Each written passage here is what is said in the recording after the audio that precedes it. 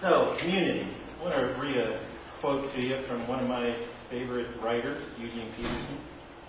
He says this: "I didn't come to the conviction easily, but finally there is no getting around it.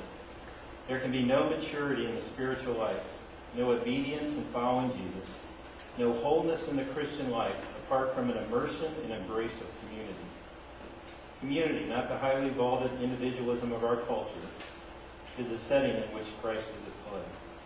Pretty strong statement about the value of community as a church. He's literally saying, I don't think as an individual you can be what you're meant to be for God. You can grow the way you're meant to grow. Others will grow the way they're meant to grow. Community is absolutely necessary for us to honor God and be what He wants us to be. And I agree with it. But community's tough. It's kind of a tough thing to do a lot of times. I've been pastor for quite a while, and I would say that's just a constant kind of battle within a church to figure out how to help people form a community that is the kind of community Scripture describes. It's tough. A couple of stories I want to tell you, real quick ones, about some experiences that I've had in the church. So one occurred back when we were building this section of the building. So back in the children's section, when I first came here, was our sanctuary. And as this was getting built, we had a group of people that kind of got together to raise the funds, to help raise the funds to get this building to happen. And so most of that group was an older group of people in the church who'd gotten together, and they were working on how to present this to the church and how to contact people and all these things to get the funds raised. Well, one of the things they did was they put together a PowerPoint presentation, kind of the history of the church, to present on a Sunday morning. And they'd asked me if I would help them put it together and put music in it and those things. And I said, sure, just bring me what you want and I'll put it together, which they did. Well, the music they brought me was a little bit, well, it felt a little cheesy. You know, it felt a little outdated. It felt kind of like 70s praise music kind of music. And I told them when they brought it, I said, you know, this may be okay for first service, may get by. I'm not sure second service this is going to work very well. I'm not sure. You might want to give me some other music and I'll make up 2 versions. But it was their presentation, their thing, and they went away, thought about it, and they came back and said, you know, we decided actually we'd like to leave it the way it is. We really like the music. We think it fits the message we're trying to communicate. Matter of fact, we think it would be good for people in the second service to hear it. We'd like that music in there. And I said, sure, that's fine. It's your presentation. No problem. So I put that all together. We showed it on Sunday morning. At that time, on the second service, our second service band was largely college students at that time. Matter of fact, it's a lot of the same band that was playing in Connexion was playing Sunday morning for the second service. So a lot of them were in there and saw kind of this presentation at the end of the first service. And so when I was kind of passing through the room where they got ready in the morning, several of them stopped me and said, there's no way you're playing that in the second service, are you? And I said, well, actually, yeah. Here's the reason I think it'll be okay, because this group put it together. They have a reason for doing it that way, and it's theirs. So we should just let them do it. And they continued arguing, there's just no way that can be played in second service. I mean, that's just so bad. You just can't do that. And I said, well, and so I sat down with them for the few minutes we had, and I said, well, think about this with me for a minute. I regularly hear from older people in our church about why the music that's being played in second service isn't good. I regularly hear it from them. I'm regularly told by them why that's even kind of spiritually not good, you know, at times. So I'll hear from some groups of people why this is bad. Not all older people, but some groups I will hear why this is bad. And I'm often defending why that is an okay thing, why I actually believe this diversity in music is a good thing for us as a church. So regularly I'm arguing and actually arguing for them to embrace it even though it's not theirs. So I said, so I'm going to leave the decision to you guys. You can change the music if you want. But I think you ought to think about that same thing.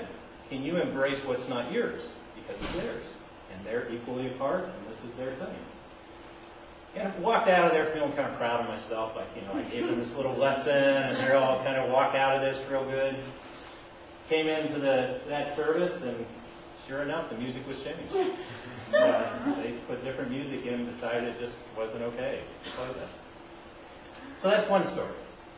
And one thing that stood out to me in both groups I was talking to was both groups, to some degree, these were all kind, caring, committed to the church, really spiritually mature group of people on both sides of this discussion. So this wasn't some immature group of people. Both committed followers of Christ in both groups. But both, to some degree, thought of the other group in some ways as being spiritually a little bit weaker. In some ways, the younger group I was talking, in this case it was younger or older, but the younger group I was talking to some degree kind of viewed the older group as a little stuck in the past, a little stuck in tradition, and missing out on something spiritually they needed to be more relevant, to be more passionate in their worship. They kind of gotten stuck in tradition. It was kind of their view. When I talked to the older group, their view was, the younger group, was all worried about feeling. That's what they're worried about, what feels right, and feels good, and feels relevant. And they're missing sometimes the theological content and the words that are supposed to be in there and those kind of things. And that was kind of their view. It was, again, not that these are bad people, but maybe weaker in this area, and that's why we need to help them out. Both groups, to some degree, thought they were helping a weaker group out a little bit. So, second story. So years ago, I was a youth pastor in a church in Ohio, and had a youth group, came into this church. Youth group was mainly kids whose parents attended the church, and kind of your average church youth group. I was only there a couple of years, but about 6 months into being there, a girl started attending our youth group who just was a friend of someone in there. And she lived in this huge mobile home park on the edge of town. It was huge. It was almost its own little town. And she came to know Christ, became passionate in her desire to follow Christ, and she started inviting friends from this trailer park where she lived. And before long, she went beyond inviting. She would have well told them they were coming. I mean, she was bringing groups. Before long, she asked if I could get transportation there because she had so many. And we would send a church bus, and she would fill it, and we would bring it. I mean, the youth group doubled in size largely through this girl bringing kids from this mobile home park. But this group of kids, as a rule, in general, was a kind of rougher background group of kids. Many didn't kind of know the Christian lingo, didn't kind of know the rules of church and those kind of things. So, again, no problem. They're a great group of kids. I loved having them there, and actually a lot of our kids got along with them just fine, and it really wasn't a big problem. But it was a great group. But I started hearing from adults in the church during that time, and I would continually hear from adults about this group of kids. And they're worried about this group of kids who was hanging around with their kids. Matter of fact, the pastor's wife, senior pastor's wife, came to talk to me at one point and was kind of worried about those kids and the influence they were having on our kids. And the kind of view was, because these kids, even though we care about them and love them, they're a weaker group. These differences are a sign of kind of weakness in them. And we kind of need to be careful about protecting this stronger group of kids from this weaker group of kids because of these differences. Now, the differences really had little to do with behavior problems or anything.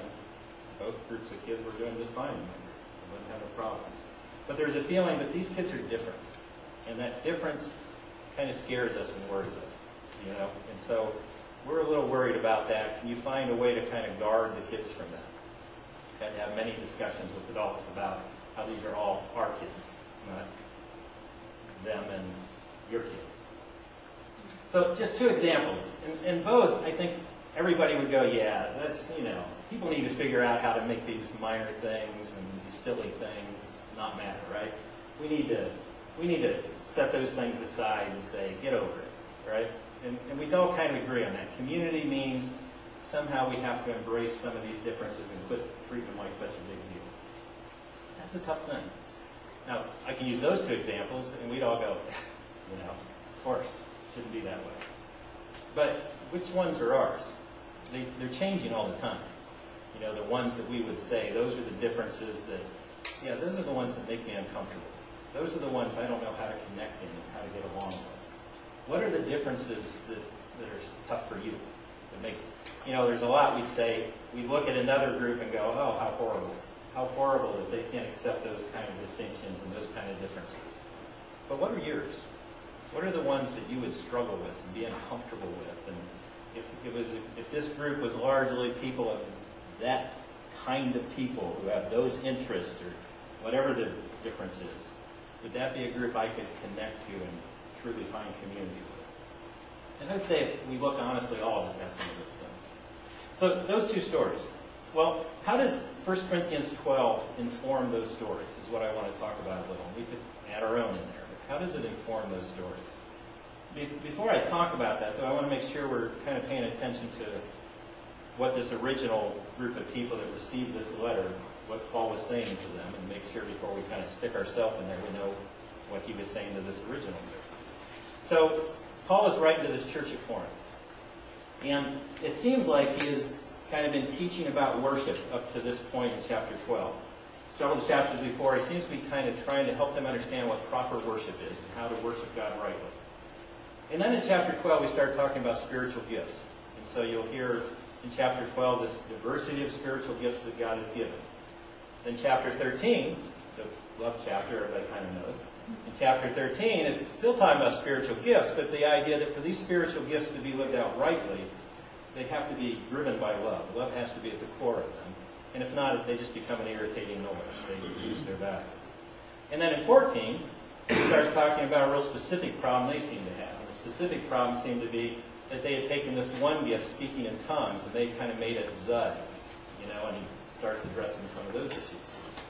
But most commentators seem to agree that really when you look at this larger teaching through worship and spiritual gifts, Paul is really trying to instruct them and correct a wrong thinking with them. And the wrong thinking was about what it means to be spiritual. And he's trying to help them think about it a little differently than they normally thought about it. What does it mean to be spiritual, to be spiritually mature, to have it together as a Christian? And he's kind of redefining some things for them. So we come to chapter 12. And I'm not going to read all of chapter 12 to you. I'm just going to pull a few passages out. But I want to kind of walk you through it a little bit as we kind of get to it. Because as Paul's talking about this diversity of spiritual gifts that God's given, I want you to think about why is this so important? Why does this matter so much? Because honestly, it's a lot easier to grow a church if you kind of are more homogenous. Matter of fact, if you read books on church growth, these church growth experts, they'll pretty well tell you. If you can form a more homogenous group, a group that has a lot of common interests, kind of social economic similarities, different things, your church will grow faster. It just will. We are attracted to sameness. We just are. And we all say, no, I like diversity. Certain diversity. We're attracted to sameness. It's more comfortable. Difference is often kind of threatening. And it just kind of works easier. Things grow faster. People come better. If we kind of keep it homogeneous. But Paul seems to be speaking about something different. He actually seems to say that diversity is something incredibly valuable that God actually wants to be a part of his church. He wants it there. He intentionally put it there. There's something about it that has great value. So he starts making this case, I think, in chapter 12. In verse 4 through 6, he starts, I think, by building a foundation for what he's going to talk about. And this foundation is that he kind of builds it on the Trinity. He talks about God the Father, God the Son, God the Holy Spirit. And he almost starts painting this picture of these different roles that they have.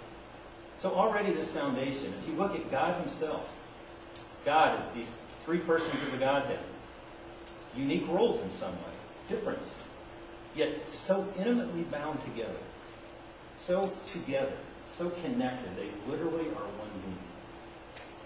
Diversity with incredible unity. So we start the story. 7 through 12.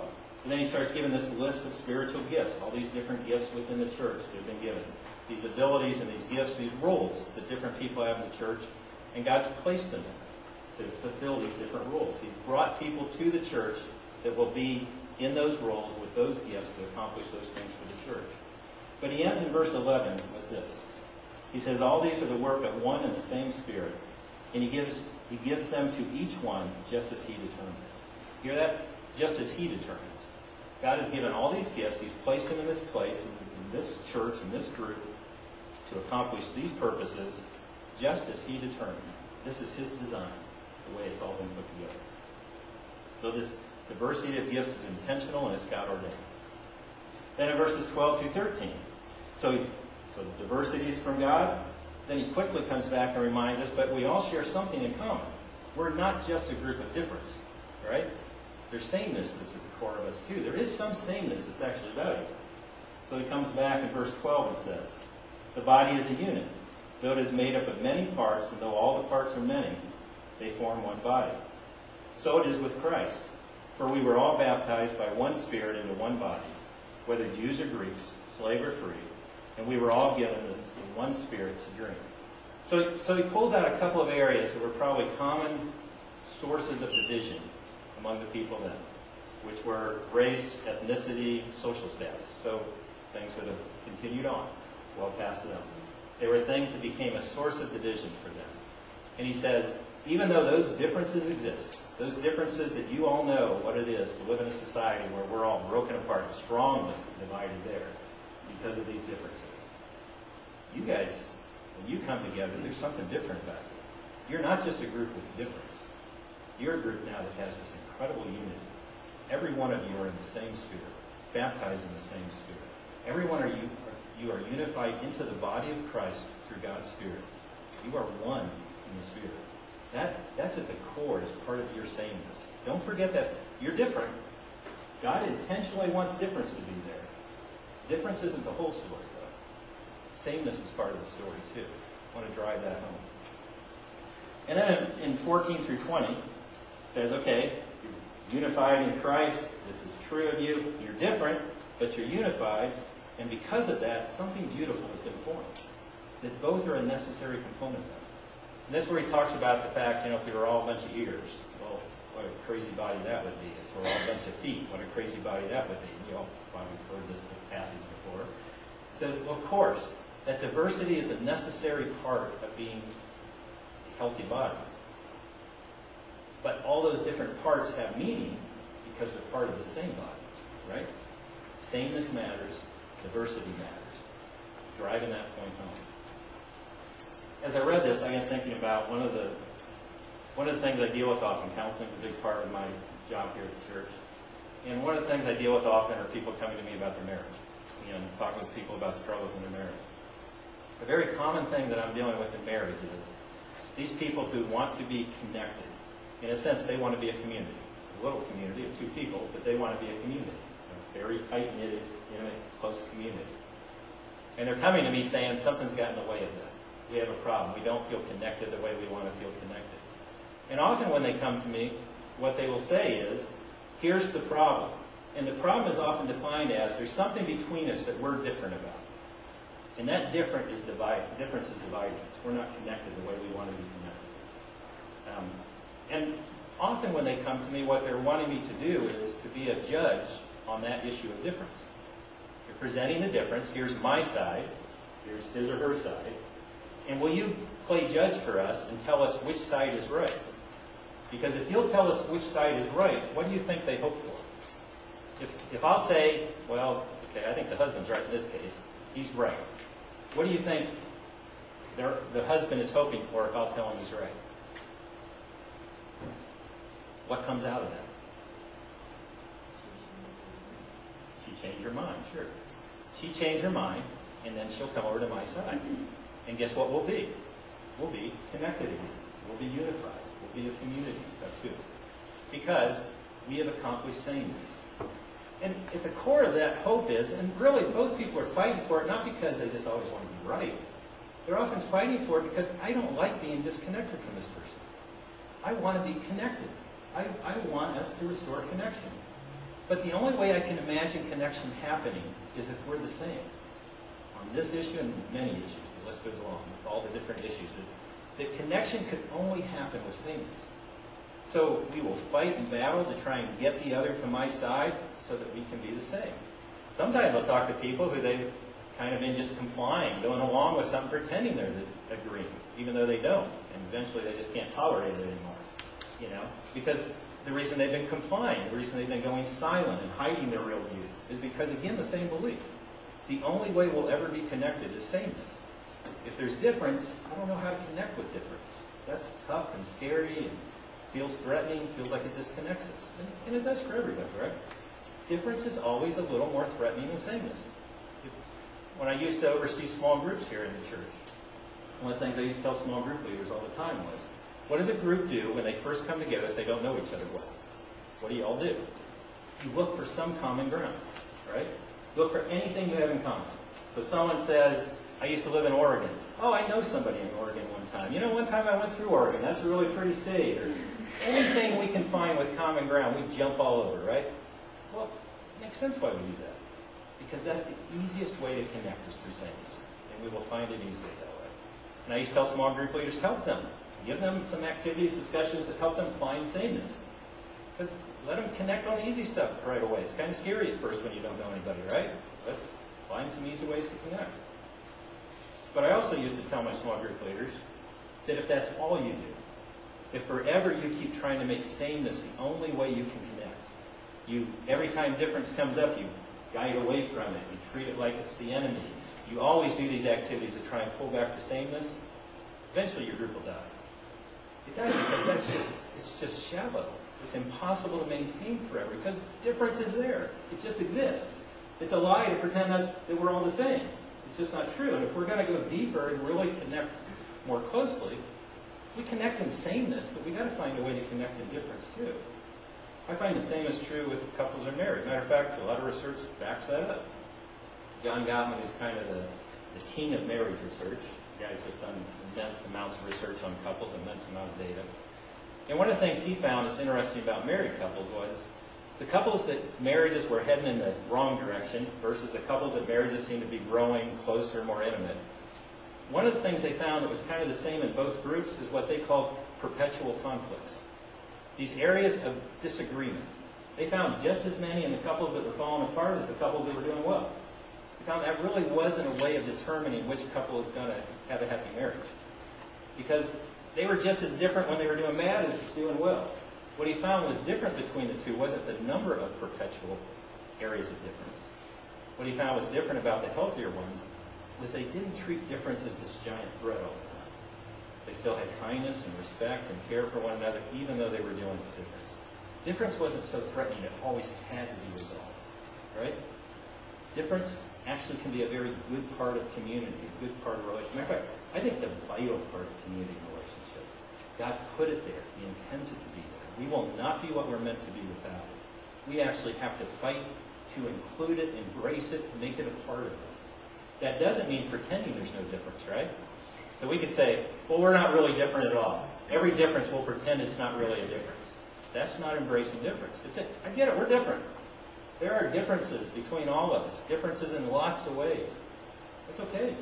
The difference doesn't have to end. It may feel threatening sometimes. It may feel like it'll disconnect, but it doesn't have to always be treated like the enemy. There's some difference, though, that I would argue actually is the enemy. See, diversity matters. Sameness matters, too. The problem is we get mixed up which is which, right? There's some sameness that actually matters. So, for instance, if I'm telling my wife, yeah, love you, committed to you, I kind of like the lady next door. I'd like to sleep with her once in a while, but I'll be back. No big problem. So let's have a good marriage, right? My wife should fight that difference. My wife should say, that's a difference we're not going to agree on. And the reason we're not going to agree on that is because that is so fundamental to what a marriage is. That is the basis of our connection, the commitment we've made to one another, to be exclusive with one another in a way we're with nobody else. That is what marriage is. It's foundational to it. Violate that, you don't really have a marriage anymore. The problem is sometimes couples treat every difference like it's that kind of difference. You know, the example I use a lot about my wife and I is we have kind of a different pace of life, just different. A running joke with my wife is, I do not understand when I get out of the car, like we're at a store and we get out to go in. You know, I can be at the door of the store and I'm looking back and she's still in the car. And I'm always like, what are you doing there? Is there a little, group of people you meet with in there? You got some secret activity going on? What happens in there that I don't get? Because I don't know what I would do in there for that long. she's always like, what is your rush to get into the store? What's the big deal? Why are you moving at that pace? We don't match a lot of times in those things. Many, many things. Well, that could be a difference. We'd say we can't be together and have that difference. We could make it a source of constant. My wife tends to show up to things when she shows up. I tend to be early to things. Her maiden name was Collins, so when she'll tell me she's going to be somewhere, one of my comments is that going to be Mangrum time or Collins time? Because I just want to know which one I'm working with. Because they're two very different times. And I just say, which one's right and which one's wrong? I don't care. They're just pretty minor things. If we made that a difference that we can't be together without being unified on, we're in trouble. Because I got a feeling we're not changing our pace much. Now we've come a little closer over the years.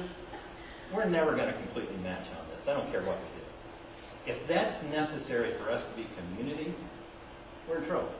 We're just different. We really are. And I just don't know that those are vital differences to resolve. Some differences are. And Paul seems to be saying to this group of people, there are differences that God has injected into you. He has put there on purpose. He wants those to be a part of you. You have to learn to embrace those. Not to just tolerate them, to actually embrace them. To say they are good, they're part of God's plan, and we will not be what we're meant to be if we don't. And there's a sameness you need to hold on to, too. It's not saying that nothing different matters. There's some differences that do matter. There's some sameness that is actually important. And that sameness is the fact that you are in the same God, that the same Spirit has baptized you into the same body. That being part of the body of Christ and following Him is vital to your life together. You have to hold on to that sameness and make it central. The problem is when we make lesser things the thing, we actually take away from the main thing. It doesn't get much attention anymore, right? In fact, something beautiful about the body of Christ when we're being what we ought to be is that we would truly be an incredibly diverse group of people. Diverse in every way. We would be a diverse group of people who literally embrace all those differences, value them, treat them as if they matter. And our world would look at us and know there's something different. Because that would be different. That would be truly different. Now, I'm talking about embracing non-sinful differences. Now, I'm not saying we should embrace everything that's different, right? There could be some things that, again, I think are violating this kind of commitment we have to each other. Not making central what should be central. But there are thousands of non-sinful differences and distinctions that we ought to be embracing fully, that we ought to be grabbing hold of. And I think we become a testimony to our world now. We look different to people. Because then it says, what holds them together? Why do these things become things that they don't even have to pretend aren't there? They can fully see them, embrace them, know their differences, and still love and value that person fully. What makes them able to do that? Now I'm looking for the main thing. What really holds you together and binds you together? So you could say then, you could go on and say, well, okay, we value diversity and the sameness that connects us, and that's all great. But still within that diversity, there's kind of better and worse, right? There's kind of stronger and weaker. So we come back to those stories I had at the beginning. All those people would say, hey, we're glad that there's people here that are different than us, and that's a wonderful thing. We want difference in this church, and we're not saying get rid of these people. But we do kind of look at these other groups sometimes as a little bit less, a little bit weaker, we're a little bit more spiritual. And that's kind of the issue that Paul's dealing with here at Corinth, because there is kind of that view of them. It's, okay, we're different, and God put us together. Okay, we get it. We ought to embrace that. But which gifts are the really good gifts, and which gifts are the mediocre gifts, right? So we come back in verse 21 and read this. The eye cannot say to the hand, I don't need you. And the head cannot say to the feet, I don't need you.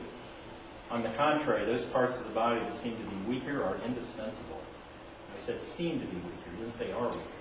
They seem to be weaker. They're indispensable. And the parts that we think are less honorable, we treat with special honor. And the parts that are unpresentable are treated with special modesty, while our presentable parts need no special treatment. But God has combined the members of the body and has given greater honor to the parts that lacked it, so that there should be no division in the body, but that its parts should have equal concern for each other.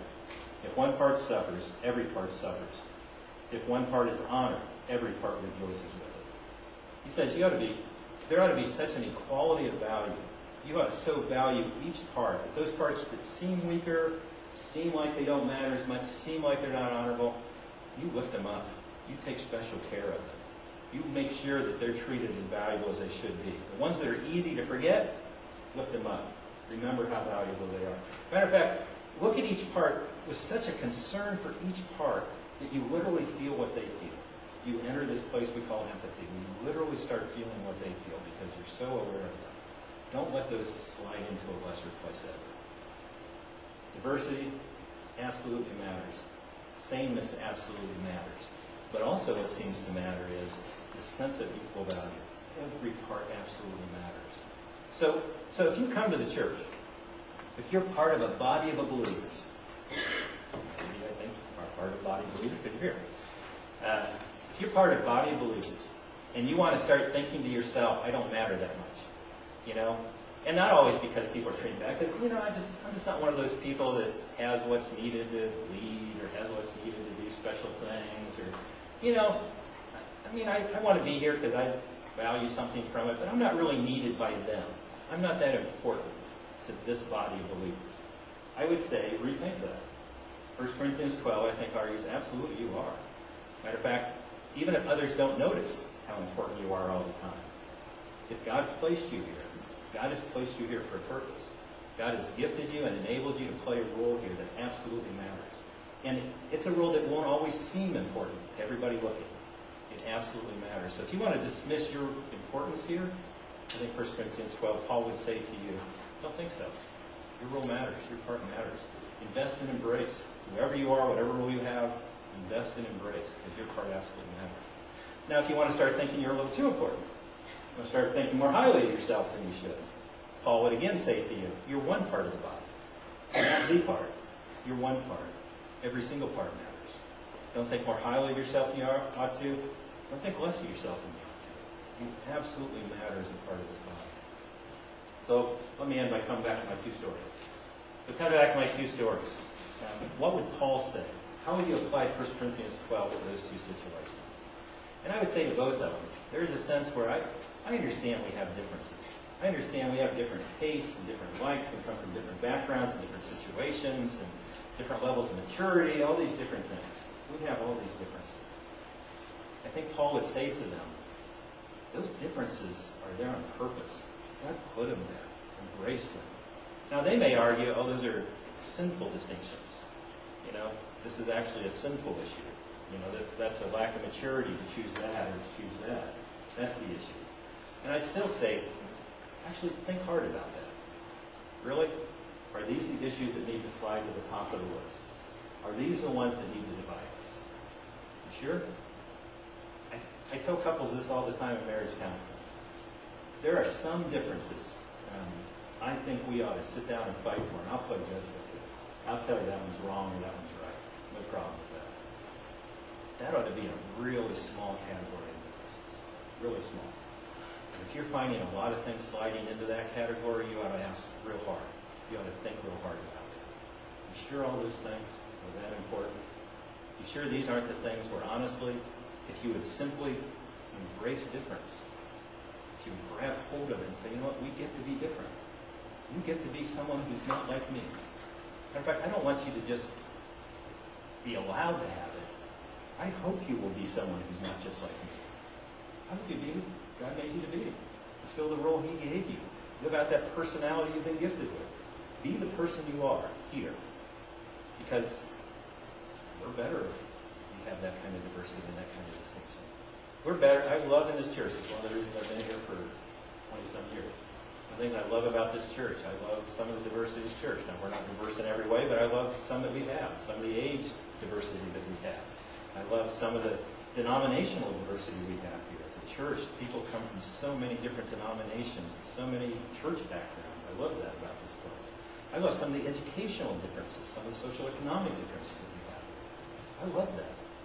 I think it's part of what makes us who we are. That instead of figuring out a way to kind of minimize it, our goal becomes, how do we embrace that? Make that who we are, love it. And show the world that because we are one in the body of Christ, because we have that sameness, this stuff isn't like we have to hide from it or ignore it. It's hurts it. Sometimes it's even uncomfortable. So what? It's just not the most important stuff. What matters most is we are in Christ. We are His body. That's the central thing. So let me pray.